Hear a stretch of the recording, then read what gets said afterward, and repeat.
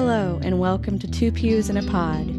Join us as we explore faith in a modern world with the pastors of Evangelical Lutheran Church in Frederick, Maryland. Now here are your hosts, Pastor Paul Baglios and Pastor Ginger Bennett.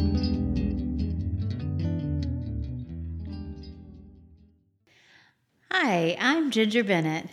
And I'm Paul Baglios. Welcome. This is episode 2 of a 6-part series on the topic of baptism. And in our previous episode, we were remarking that among the varieties of Christian traditions, many matters related to baptism have been topics of disagreement, sometimes virulent disagreement, different understandings.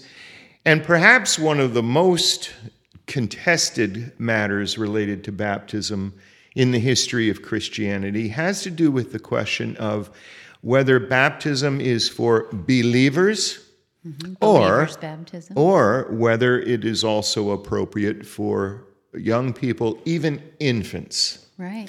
And we have the church as a whole, historically, has done differing things, right? In the early church, people were already adults before they had made the decision to be baptized. And so in those early days, you had one setup for folks where they would go through their what we called catechesis, where they are learning about the faith and what that is, and then they entered into the baptismal rite.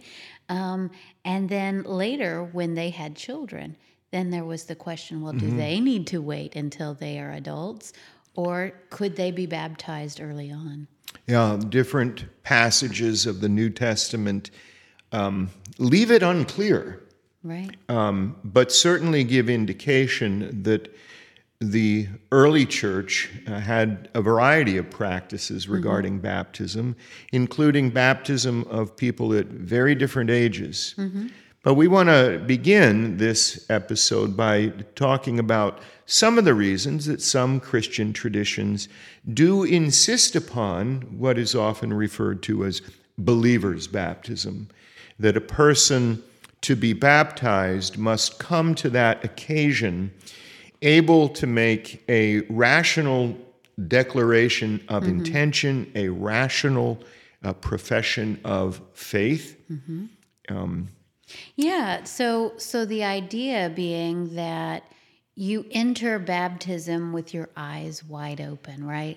You want to proclaim for yourself, I know about what it means to be a Christian, and I choose this for me, and this is the walk that I choose to live in my life, which is very different than parents asking a child, saying, I would like to bring my child, and this is what I want for them. So definitely two very different ways of looking at that. We spoke in the previous episode about promises connected to baptism, the promises that God makes and the reciprocal promises that people who are baptized make or who bring someone for baptism might make. And for those Christian traditions that insist upon believers' baptism, part of the intention is to make sure that the person has the wherewithal to know what they are promising, what they are getting into, and to be able to acknowledge, yes, I consent to this, I desire this, I agree to this, I am committed to this. Well, and also, if you are baptized as an adult, you have a memory, or even as a child that's old enough to make a statement of faith, you have a memory of that event taking place, and there are people that would point out that to them that's a special occasion to look back to and reflect upon, and that's a reason that some folks may say, no, I would like to wait until later. So in our tradition, though, we'll baptize anybody that comes to us and says, I want myself baptized, or I'd like my child baptized. But we do have that level of conversation with a parent if we're baptizing a child. And because we want to make sure for them that if this is an infant being baptized, that they're not on this journey alone, that the parents are going to bring them to that same place that someone who has taken part in a believer's baptism, get them to that same place. So more like, instead of learning first and then being baptized, what we may do often for families is we allow the children to be baptized and the family bring them up knowing that they're claimed by God and they are a part of that promise, and they're viewing the world with this stamp of being a Christian on it. But then we teach them those lessons about God and what it means to be a Christian. Yeah, there's something very sad to think about a person who might be baptized as an infant and by whatever circumstances of life never ever know that happened, never have any awareness that this occurred. Despite this, though, it is a common practice among Lutheran Christians, as among many other Christian traditions, that baptism may occur very early in life, in very early infancy. I know, not because I remember, but because I can see the documentation, that I was baptized at roughly the age of 2 months old. Okay. And I have no recollection of that event. Sure. So why? Why do some Christians, like Lutheran Christians, practice baptism even for people who are newborn babies, very early, not able to participate in the event while the event is occurring? Well, I love the idea that we have in our tradition that a newborn baby is the perfect example of how we come before God. We often like to think of ourselves as capable, and we can do this thing, or we can help God along maybe. But the reality is, in baptism, our one responsibility is to show up, and God does everything else. And that's such a beautiful reality, that God takes us as we are, where we are, and there's nothing we can do to earn God's love. Yes, and connected also to something we talked about in the previous episode. In baptism, our conviction is that it is primarily an act of God in which God takes the initiative. Yeah. And God takes the initiative in our lives always. And God's initiative is not dependent upon or conditioned by our reciprocating or even by our capacity to reciprocate. Right. So even a newborn infant, in baptism, we, as it were, trace the hand of God, coming close and taking even this infant into God's embrace. And it's this wonderful place to start, right? If we start our relationship with God as a small infant, knowing that everything we do has been through this lens of a baptized Christian, then for us, going out into the world and learning, we are hopefully, considering the promises that the family and the sponsors make in baptism, where they are reminding us of our baptism, and they are bringing us to the sacraments, and they are teaching us Scripture. We're doing this with our eyes wide open, and I think that's a beautiful thing. But then after that, we are confirmed, right?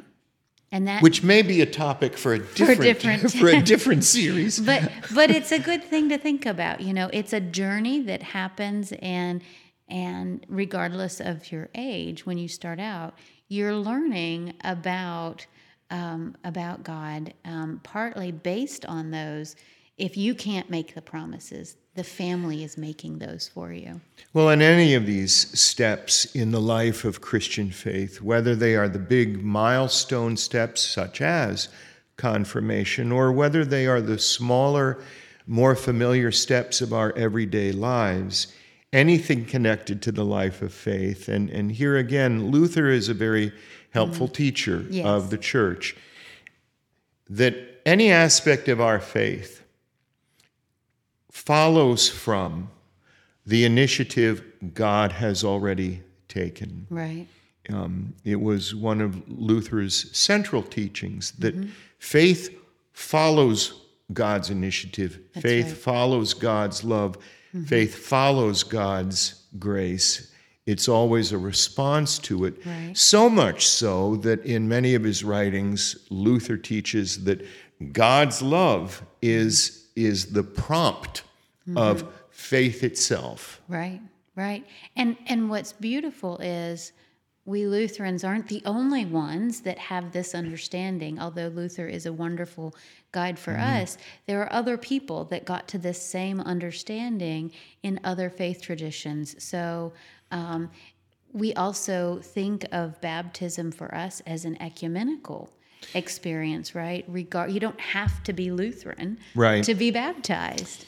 Well, and it's one of the happy realities in what is often a sharply divided Christian church throughout the world, divided into different convictions and different traditions. Yes. One of the happy experiences that overcomes some of that division is that most Christian traditions acknowledge, accept, and recognize and appreciate one another's practice of baptism. Right. And that's partly, you talked about the little certificate that you got when you were baptized.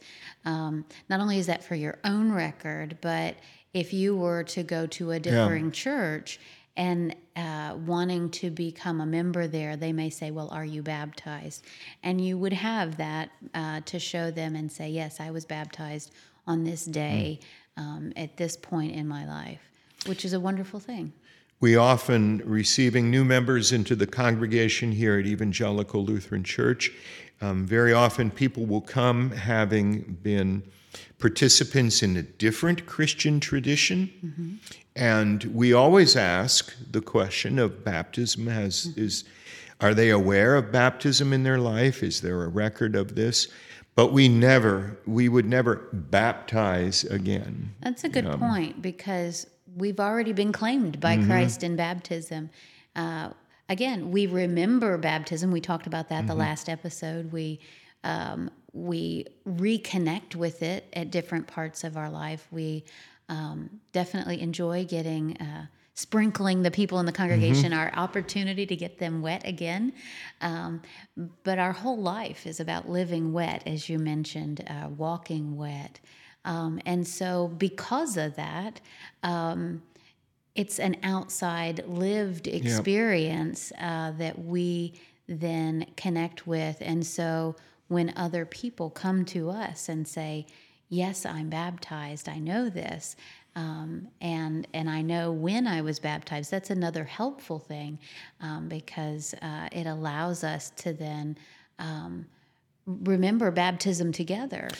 Well, and similarly, if members of this congregation have occasion in their lives that they're going to become participants in a different congregation, often because they've relocated geographically or for other reasons, sometimes that's to other Lutheran congregations, but sometimes we may hear from a church of a different denomination. That we may be in full communion with, because we are in full communion with many other denominations. But we are always asked if we can provide any data about their Christian life in the church. And one of the questions is, do we have documentation of baptism? And if people go from this Lutheran congregation to a congregation of a different tradition, they are received without any requirement to be baptized again. And it's, again, it's an image of Christ claiming us for this walk ahead. We may disagree on how that happens, but in fact, not just here in the United States, but around the world, there's a document that was created that really discusses this ability to connect around baptism. Tell you know us what of I'm this, talking about? Tell us of this document, Pastor Bennett. We often call it the BIM document. Now, Pastor Baglios knows this document well, so this is my quiz, right? The BIM document talks about baptism, Eucharist, and ministry. And so it really goes into the theology of these things and really finding that commonality and that common ground. Yeah, this is a document now some 40 years old from the World Council of Churches, right, where Christian traditions around the world of very different histories spent a lot of time trying to articulate where their understandings align and concur, and what they can cheerfully and gratefully affirm and applaud in one another's teachings and practice, especially over those three topics: baptism, Eucharist, and ministry. And baptism and Eucharist both being sacraments that are held to a very high level of importance to many differing traditions. So the fact that we can come to agreement in those areas is very important. Well, we are grateful that you have taken the time again to listen and to watch. I am Paul Baglios. And I'm Ginger Bennett. And we'll see you at the next episode. This has been Two Pews in a Pod, a podcast led by the pastors of Evangelical Lutheran Church in Frederick, Maryland. Thank you for listening, and we'll see you next time.